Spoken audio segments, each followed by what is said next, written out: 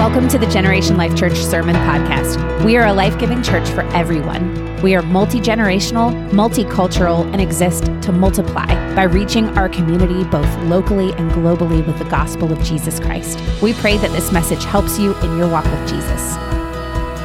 Anybody ready for the word today? Amen. Amen. Well, Chelsea did such a great job in reading the scripture, and I wanted to actually kind of pick up right where she left off at verses 6 and 7 of Colossians chapter number 2. And if you don't mind, I'm going to take my time today. I had an opportunity to retreat and to pray and really to lift up the needs of the church. And as I began to pray and study, I'm thankful for everybody who continues to pray for the church and pray for our ministry, because the Holy Spirit just kind of switched gears right in the middle. I mean, I had put in some time into a message, and then all of a sudden it was like, no.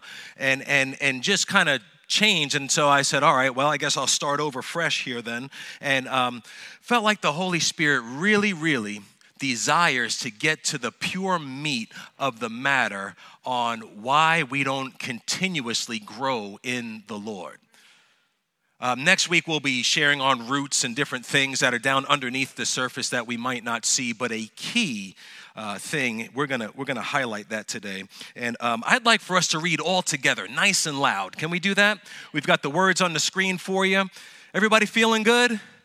Come on now, it's Super Bowl Sunday. I didn't wear a jersey, but you know, I know you guys are gonna be fired up, especially you Kansas City fans. There they are. 49ers fans in the building at all? Okay, we got 3. Bills are in the house for certain. Just not on the field. Amen. So we're going to be reading from Colossians chapter number 2, verses 6 through 7. Come on, you ready? Let's go get this word today. Verse 6, let's read together. You receive Christ Jesus the Lord, so continue to live as Christ's people. Sink your roots in him and build on him. Be strengthened by the faith that you were taught and overflow with thanksgiving. For the next hour and a half, no, I'm just kidding. But for the next few moments, I just want to speak to you from the subject, the battlefield of growth. The battlefield of growth. Now, I might come in a little heavy, so I'm going to try. Let me just put my hands in my pocket maybe so I don't get too fired up. Because there is an unseen battle that is taking place for the individual believers in the body of Christ.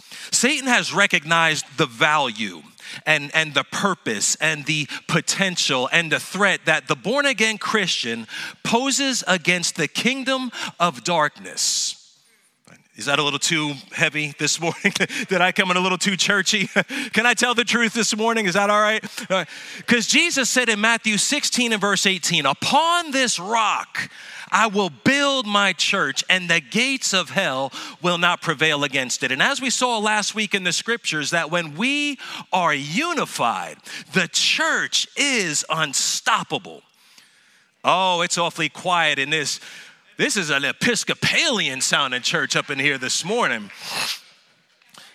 But the challenge that the individual Christian has is how hard hell fights against you, so that you will not grow and develop into all that God would have you to become in Christ, that you might live the blessed and abundant life that Christ purchased for you to have. Jesus said he came that you might have life and have it more abundantly. And one of the main battles that the Colossian church was facing was the battle against condemnation. Oh, that's why when I saw the dancers up here today and Lily Stillman was holding that sign, shame, I was like, man, see that? I didn't even speak to them about what they were doing today. I just knew that they were doing a dance. And when I saw that, I was like, man, the Holy Spirit has orchestrated this entire thing. Can we put our hands together for our worship, for our praise team? See, the issue of Colossians 1 that Paul was addressing was all about what we needed to believe. And as we said last week, false teachers were coming into the church and saying, hey, listen, I know you've got Jesus, but you also need this esoteric knowledge and hidden knowledge and this mysticism in order to have the fullness of spirituality. You know what they were saying? They were saying, hey, listen, because you have Jesus, he's not enough. You need something else. And if you're banking on Jesus, let me tell you something, you're not enough either. Kind of sounds familiar to the same battle of condemnation that believers in Christ face today, sometimes on a daily basis, of you're not enough. You're not good enough. You're not skilled enough. You're not gifted enough. You're not successful enough. You're not pretty enough. You're not popular enough. And it's the age-old strategy that the devil uses to condemn you. I don't know if you live long enough to recognize that there is a real spiritual fight that affects your physical reality, and you are in a battle with a real devil who works tirelessly against you. He works tirelessly against your children. He works tirelessly against your great-grandchildren. He works tirelessly against you. Oh my goodness. If I had time, I'd take you to the book of Isaiah, and then we would do a deep dive into Ezekiel, and we would see that before Satan became Satan, he was actually known as Lucifer. He was a worship leader in heaven. He stood in the very presence of God and was created to lead others in worship, to give God glory. He was an incredibly beautiful angel, but then pride got into him. And he said, you know what? It's all about myself. Trying to promote oneself. It's all about his pride. And as a result, he got the boot out of heaven along with a third of the angels with him. And then when we come to the book of Genesis, we see that God creates man in his likeness and in his image with the purpose to worship and to give God glory. Now you understand the reason why he fights you so hard. He's jealous of you. He hates you because you replaced him.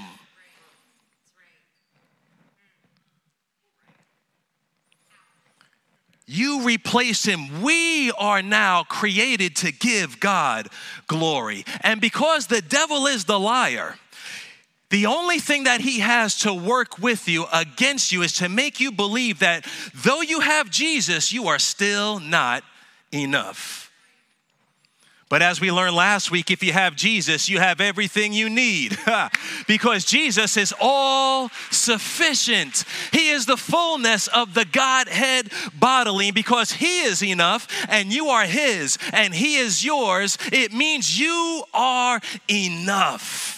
You are accepted in him. You are approved in him. You are qualified in him. You are complete in him. You are enough.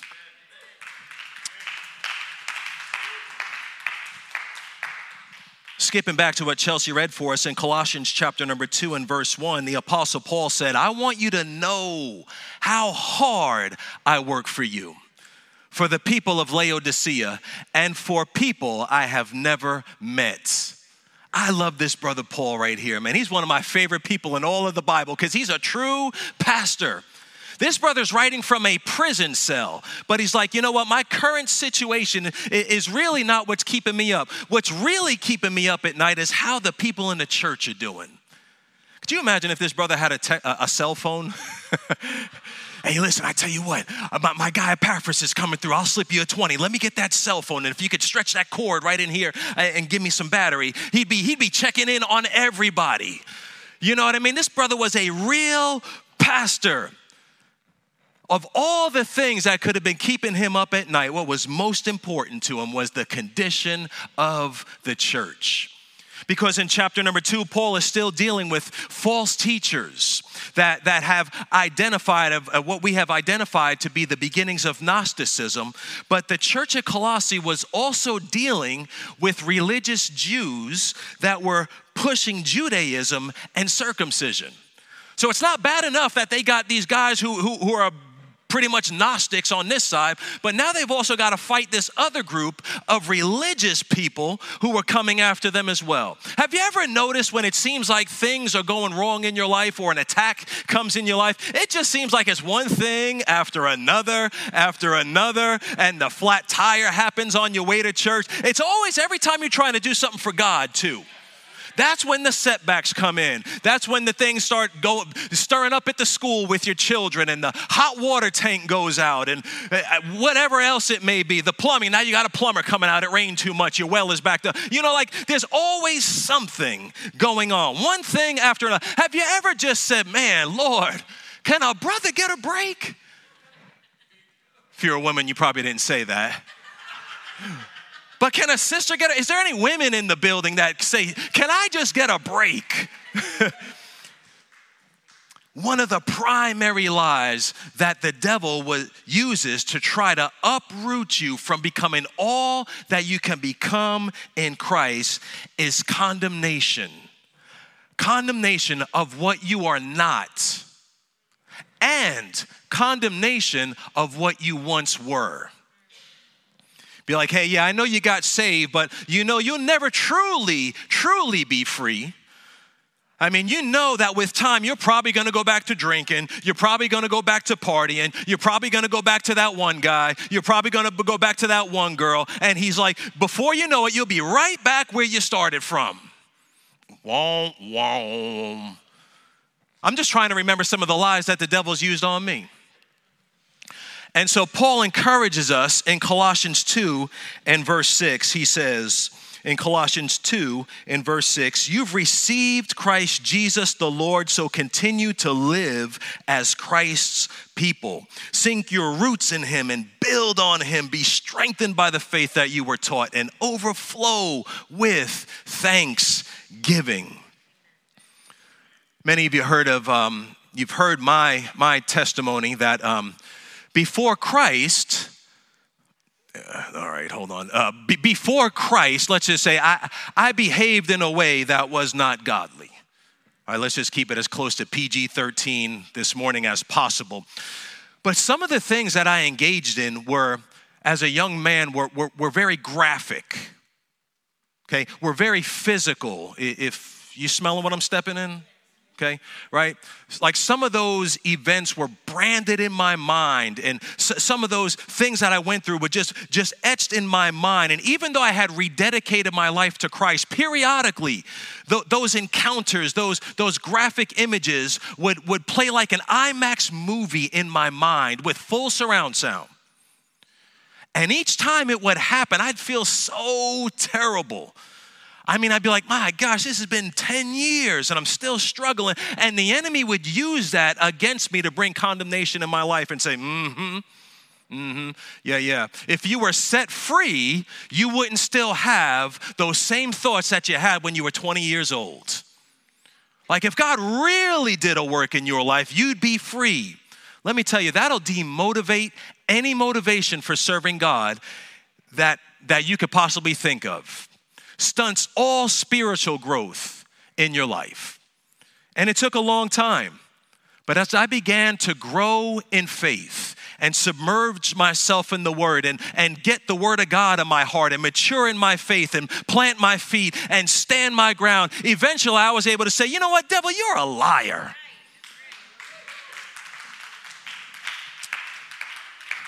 You've received Christ the Lord, so continue to live as God's people.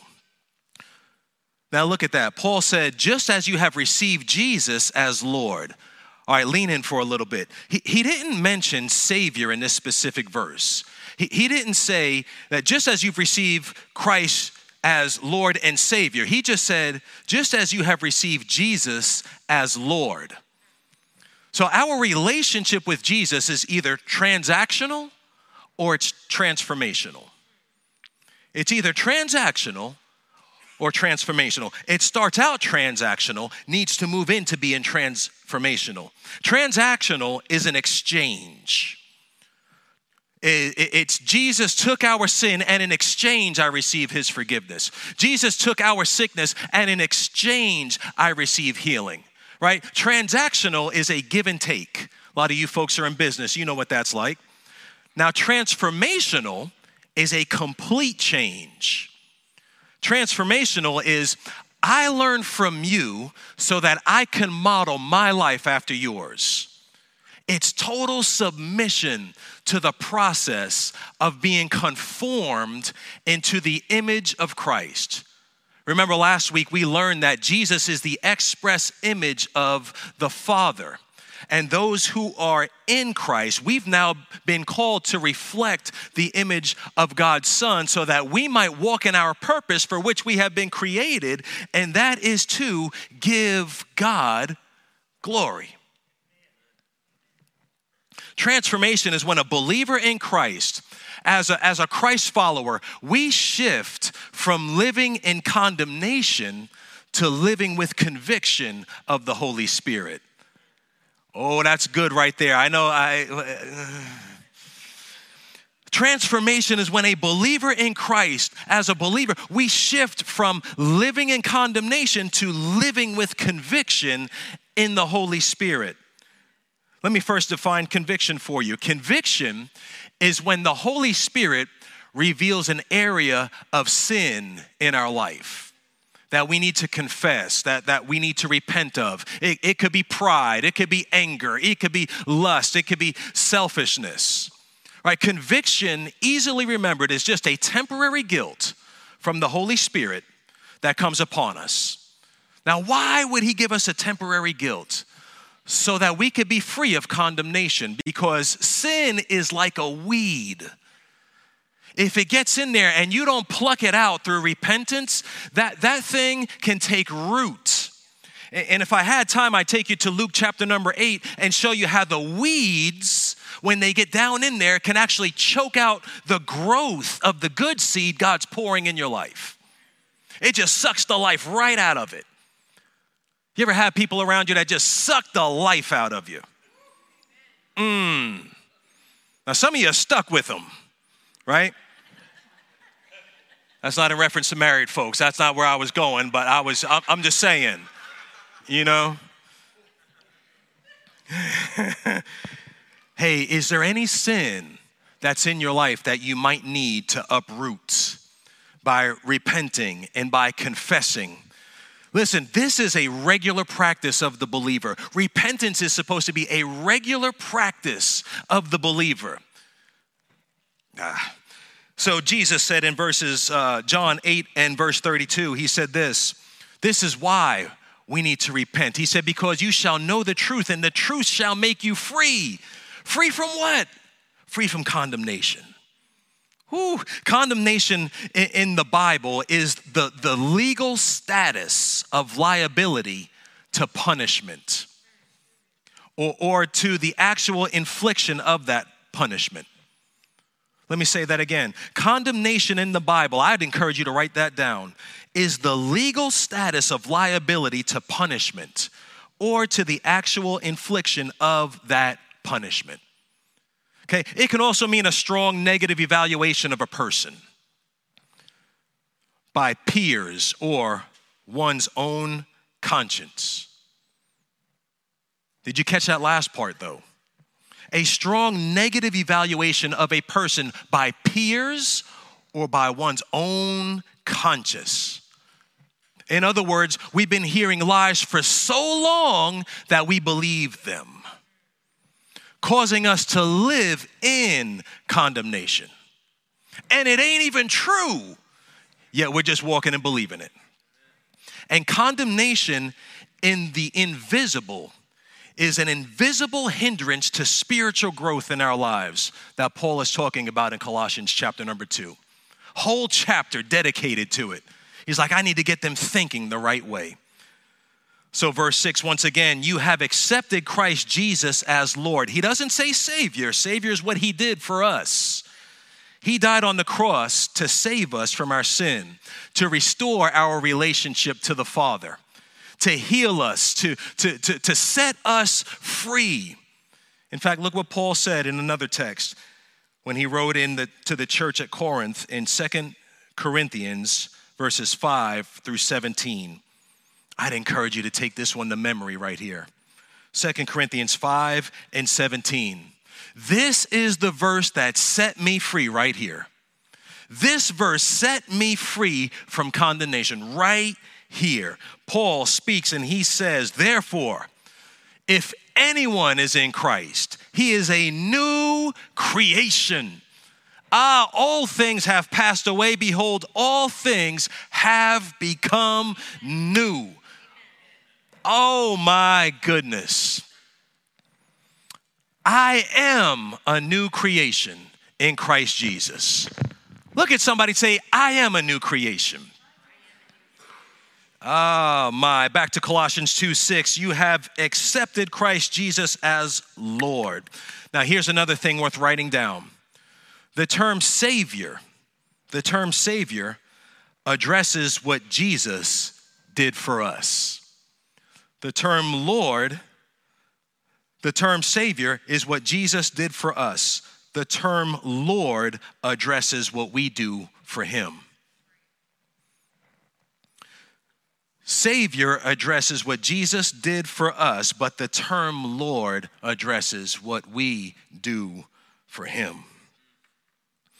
It's total submission of my life to his word and his will that I might be transformed in Christ, so that I am no longer thinking of what I once was, because I have been transformed by the power of God's Son.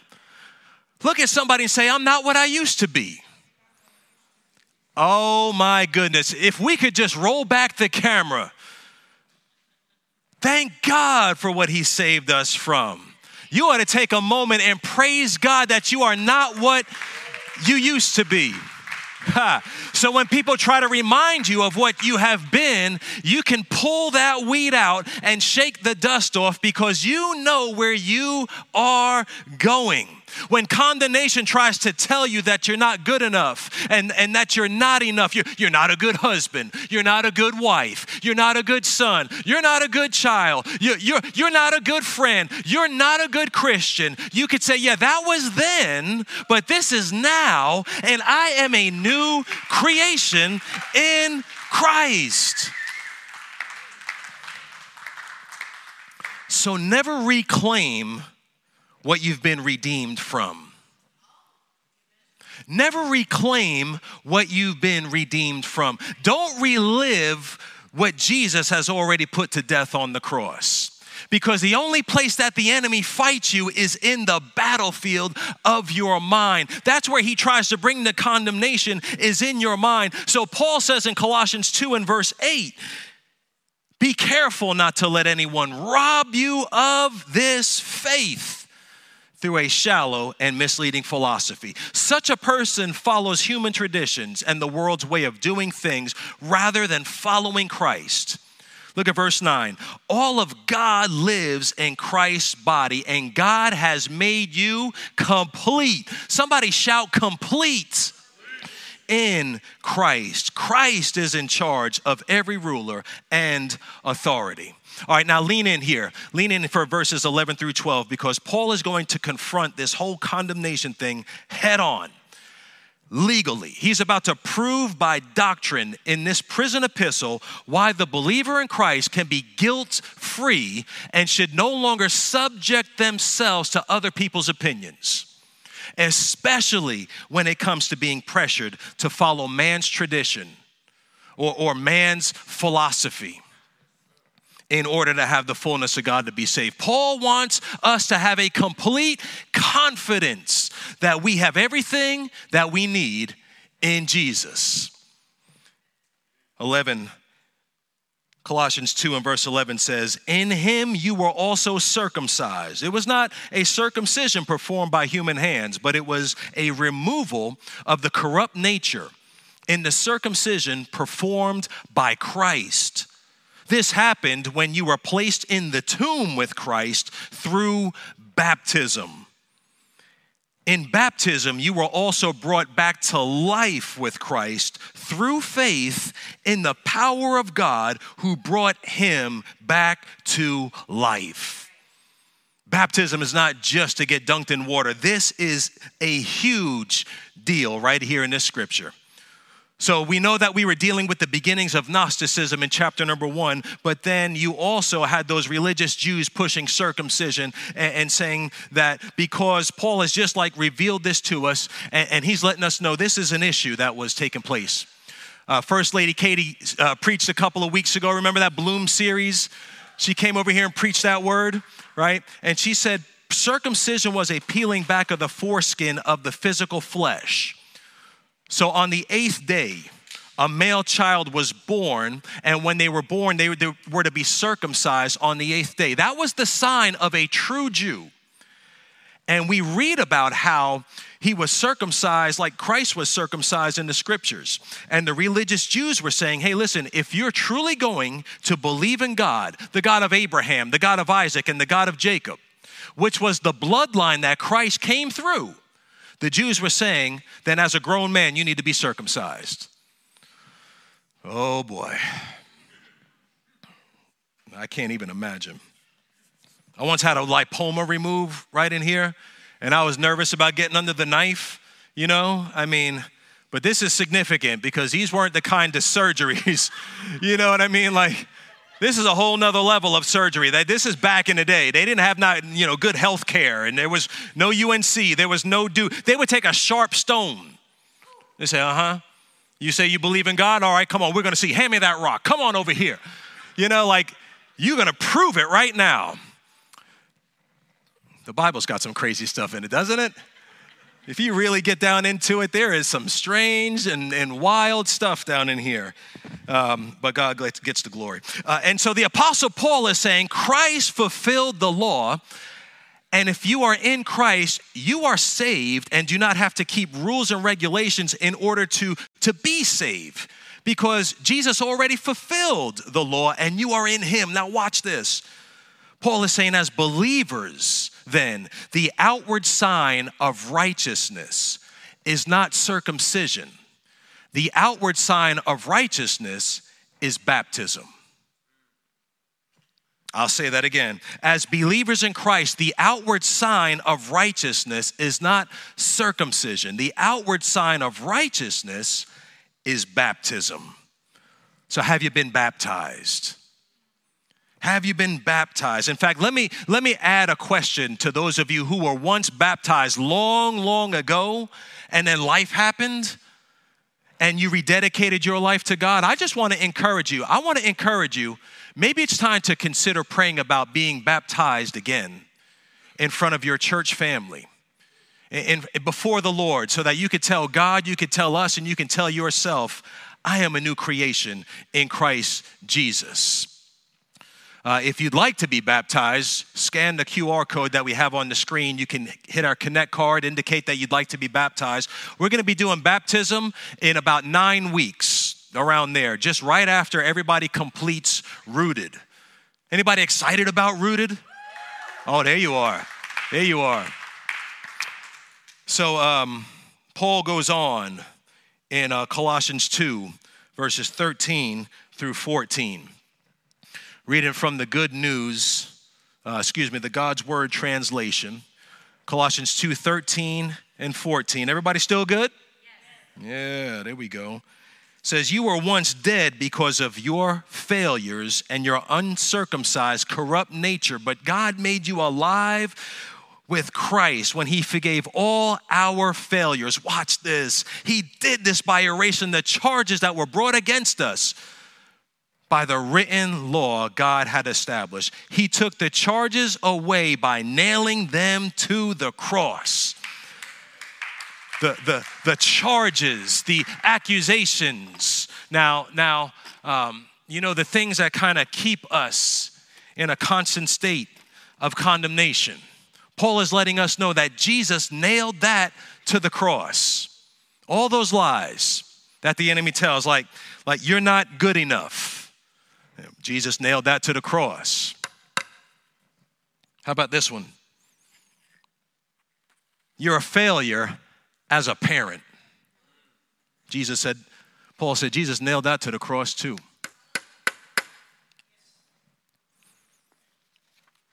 How about this lie? You'll never overcome. No matter how hard you try, no matter how many programs you go through, no matter how many Bible studies, you'll never overcome this. Paul said Jesus nailed that to the cross too, because it's not in my power, it's in his. How about this one? You're not smart enough, not skilled enough. You don't have what it takes. Everybody else is going to go before you. He said, listen, he nailed that to the cross as well. I have the mind of Christ. He's saying that which condemned you no longer has power over your life. And biblically, you have been set free legally by what Christ has accomplished on the cross in the sight of God. And that's the only person that matters. Verse 15, Colossians 2:15, he stripped the rulers and authorities of their power and made a public spectacle of them as he celebrated his victory in Christ. Therefore, let no one judge you because of what you eat or what you drink, or about the observance of annual holy days, new moon festivals, weekly days of rest, holy days. These are all shadows of the things to come, but the body that casts the shadow belongs to Christ. Now, for the sake of time, verses 18, I'll just kind of narrate, but verses 18 through 23, Paul lists all these arguments that these false teachers are bringing in order to bring condemnation to the Christians at Colossae by saying, hey, don't handle this, don't taste that, don't touch this. And that's actually what he says in the scripture. And then at the end of it, it's kind of funny because he concludes and he's saying, listen, all those things that they're telling you, if you really dig down into it, he's like, they're not living it anyway. Like everything they're telling you to do, they're not even doing it. Have you ever had somebody judge you and get all up in your face and in your business to tell you about what you're doing and this and that, and then about a year later you find out they're doing the very same thing? That's exactly what he's saying. So if we were to look at this chapter and say, okay, hey, Pastor, listen, that's all good, right? That's all good. But how do we apply this text to our everyday lives? Like what's the main application and takeaway from this text? It'd be found in verses 6 and 7 one more time. The reason why I keep going to this is because scholars say that this is these two verses are the pivotal point of this text that ties in chapter 1 all the way up to Colossians 2 and verse 5, and then Colossians 2 and verse 8, all the way to the very end of chapter 4. That's how important these two verses are right here. Because in verses 1 through 4, Paul talks about his struggle that he was going through on behalf of the church. Verses 8 through 18 shows us that strategy that the enemy is constantly using to keep us in that condemnation. And then in 20 through 23, Paul lets us know about the weakness of religion, but the power that we have in relationship in Christ. So Colossians 2:6, you receive Christ, Jesus, the Lord, so continue to live as Christ's people. Now here's verse 7. We're going to lean in for just a few moments. Sink your roots in him and build on him. Be strengthened by the faith that you were taught and overflow with thanksgiving. Next 5 minutes, I just want to give you, can you give me 5 more? Yes. You know I'm going to take them, but I just like to ask, I think it's polite. I just want to give you 4 practices to strengthen your faith. All right, point number 1, sink your roots in him. The way we sink our roots in him is by waking up in the morning and starting off your day with pursuing hard after Jesus. Right? And with time, you'll begin to sinking your roots in Jesus because your life will begin to produce fruit. Which means you'll know when your life is producing fruit, because you'll begin to think of creative ways on how you can share Christ with others. It comes all the way down to that one simple thing. When you're thinking about how can I communicate what Christ has done in my life? How can I invite this person to Jesus? Your prayers will begin to shift because you'll shift from praying, Lord, what can you do for me? To Lord, what can you do through me for others? That's when you know you're starting to mature and you're starting to develop fruit and to produce good fruit. How can I get those who are far from God, Lord, to come to you? You'll be thinking, how can God use my life to multiply your kingdom, Lord? If you're a parent, you know if you're sinking roots in your children, right? Because they're going to reflect what you do. Any mamas in the room? Any mamas like to bake, like to cook, right? You see this in your kids, like if you bake a lot, The little ones, they want to do what you do. I remember one time Madison was mimicking her mother and she made an easy bake cake. You guys ever see those little easy bake ovens? You know, and they make it for you and you have to eat it. And then when you do, they say, hey, how's it taste? And you're like, now you don't lie to your children, you know, but, you know, yeah, it's good. It's good, honey. But she's a phenomenal cook now. So anyway, but as you begin to sink your roots into Christ, they'll want to sink their roots too.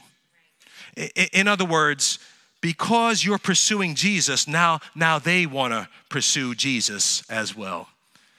And parents, by all means, I want to encourage you, we have a responsibility to keep the weeds out of your kids' gardens. You're the gatekeeper to determine if that's a seed or a weed that needs to get into their hearts. Sink your roots in him and build on him because be strengthened by the faith that you were taught and overflow with thanksgiving. Point number 2, build on him. Well, how do you build on him? It's becoming a student of God's word. It's submerging ourselves in his word and spending as much time in his word as possible, listening to godly music, the things that glorify him, spending time with God in prayer, being intentional to do all that we can to keep our minds fixed on Jesus. It's sitting outside, man, enjoying nature, having a cup of coffee. I was talking to my guy, Zach. Zach said, man, it's when I'm in a tree stand in the woods. That's when I'm spending time with God. Like that's what the Lord is looking for. He's just looking for you to desire him, to set time aside just to spend with him. And as you build and be intentional to build, he'll build you up. And as you build, be intentional to allow the next generation to see you build. Many of you, just like the Colossae Christians, your first generation Christians, and you've never seen somebody build themselves up in Christ. Listen, when you don't have an example to follow of how to build yourself up in Christ, it might be because God is making you the example to follow. You are the template. You are the model. You are the role model. Maybe the reason why it's been so difficult on you is because God is allowing your life to be the example for the next generation that says, even though I may have lacked resources, if you'll get rooted in Christ, he is the source of everything that you'll ever need to build your life. Maybe God's using your life as the example to the generations to let it be seen when the generational curse is broken.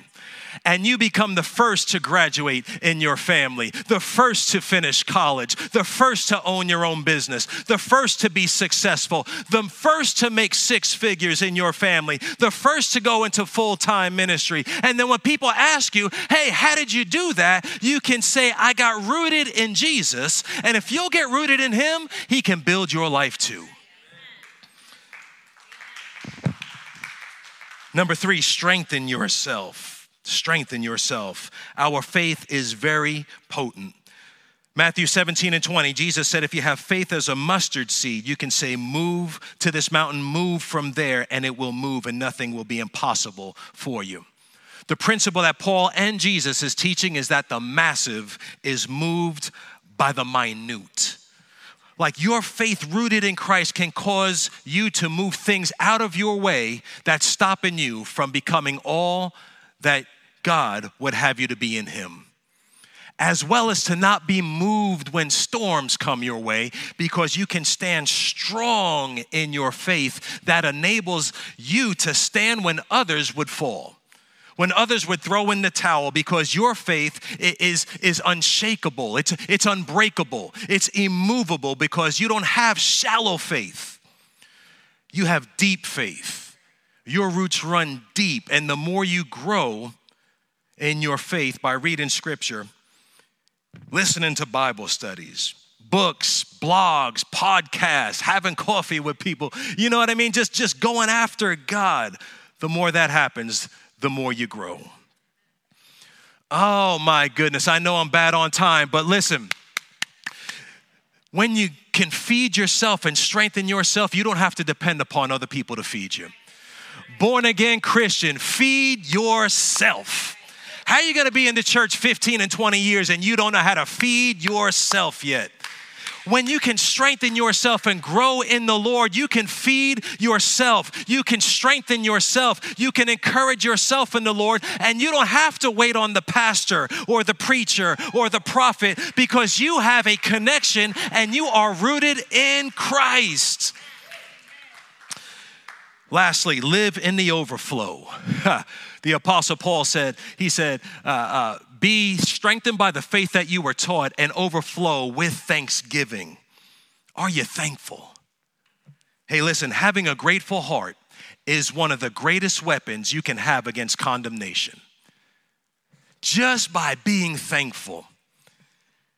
Thankful for everything God's given us. Thankful for everything that He's blessed us with. Even in the difficult circumstances, in the difficult times, we should still ask God for grace to be positive. Have a positive attitude. Are you thankful today? Can somebody say amen? One practical thing that I think I've told this church before. Hey, if you just want some way to show thanksgiving, before you go to sleep, just write down 3 things that you're thankful for. God, I thank you for the day. If you're really struggling to find something, Lord, I thank you. I got 2 arms. I think I got breath in my lungs. You know what I mean? And maybe you have to start there and work your way up. But be thankful. May we overflow with thanksgiving. Hey, I want to ask worship team if they would begin to make their way up. My prayer is that your life will begin to kick the devil in the teeth by deeply rooting yourself in Christ, so that each day you will walk in your purpose.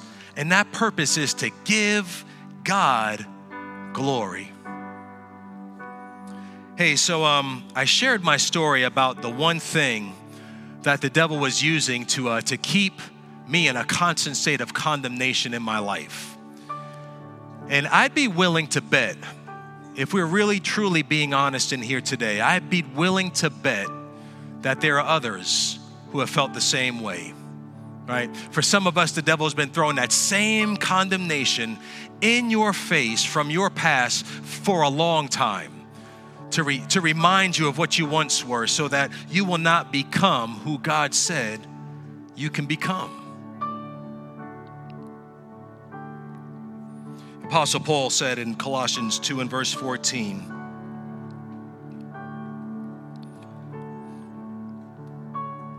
says he did this by erasing the charges, talking about when he went to the cross. He did this by erasing the charges that were brought against us by the written laws God had established. He took the charges away by nailing them to the cross. And I just wanted to do something symbolic of that today. For anyone in this church, anybody in this place that the devil just keeps on bringing up that same shame, that same sin issue, that same failure, that same divorce. He just keeps up bringing that thing in your mind and throwing it in your face. Whether it is a battle in your mind, or whether it's a false teacher that the devil is using as a mouthpiece to remind you of what you can't be and remind you of what you once were, and to discourage you, to say you'll never be delivered from the issue. You'll never be delivered from alcoholism. You'll never be delivered from porn. You'll never be set free. And what we want to do today is to do something symbolic of nailing it to the cross today. Of nailing it to the cross. I don't know what it is for you, but I believe by faith that if we will make a demonstration of nailing it to the cross, that the Lord Jesus will truly set us free. Legally, we're set free, but that we would be set free of condemnation in our hearts and in our minds by nailing it to the cross. Hey, I have asked if, okay, they got my tables here. On these tables is a notation card and markers. And as the worship team comes out, maybe Aaron can just play soft. What I'd like to do is allow you to write it down. And when you do, I want to ask if you would come to the front and hand it. I've got 2 guys that are going to receive it from you, and we're going to nail it to the cross. And together by faith, we're going to believe God that if any 2 of you agree as touching anything, we're going to touch it today. As touching anything, it shall be done for them. We're going to put our faith together as a family, as a church family, and believe God that we will be set free from it. I'm going to pray, and then as I pray, do business with God today. What is it? Well, it's time to nail it to the cross. Heavenly Father, we thank you, Lord, for this word today. Lord, we thank you for the sacrifice of Christ Jesus on the cross for us. Lord, that you set us free legally, Lord, but we ask today for the grace to implement what you have done on the cross and to apply it to our lives so that, Lord, whatever it may be, we would be set free from it today in the name of Jesus. And as a result, we would find ourselves clearing out the soil of our heart that you might continue to pour in good seed, and we would see our lives begin to produce incredible fruit for you, Lord Jesus, because of what you have done for us. We love you today, Lord. It's in your name we pray. Amen. Thank you for listening to the Generation Life Church Sermon Podcast. We pray that this message inspired, encouraged, and challenged you in your walk with Jesus. Join us on Sundays at 10:30 a.m. in person at Orange High School or online via our YouTube channel. For more information about Gen Life or to connect with us, visit generationlifechurch.com.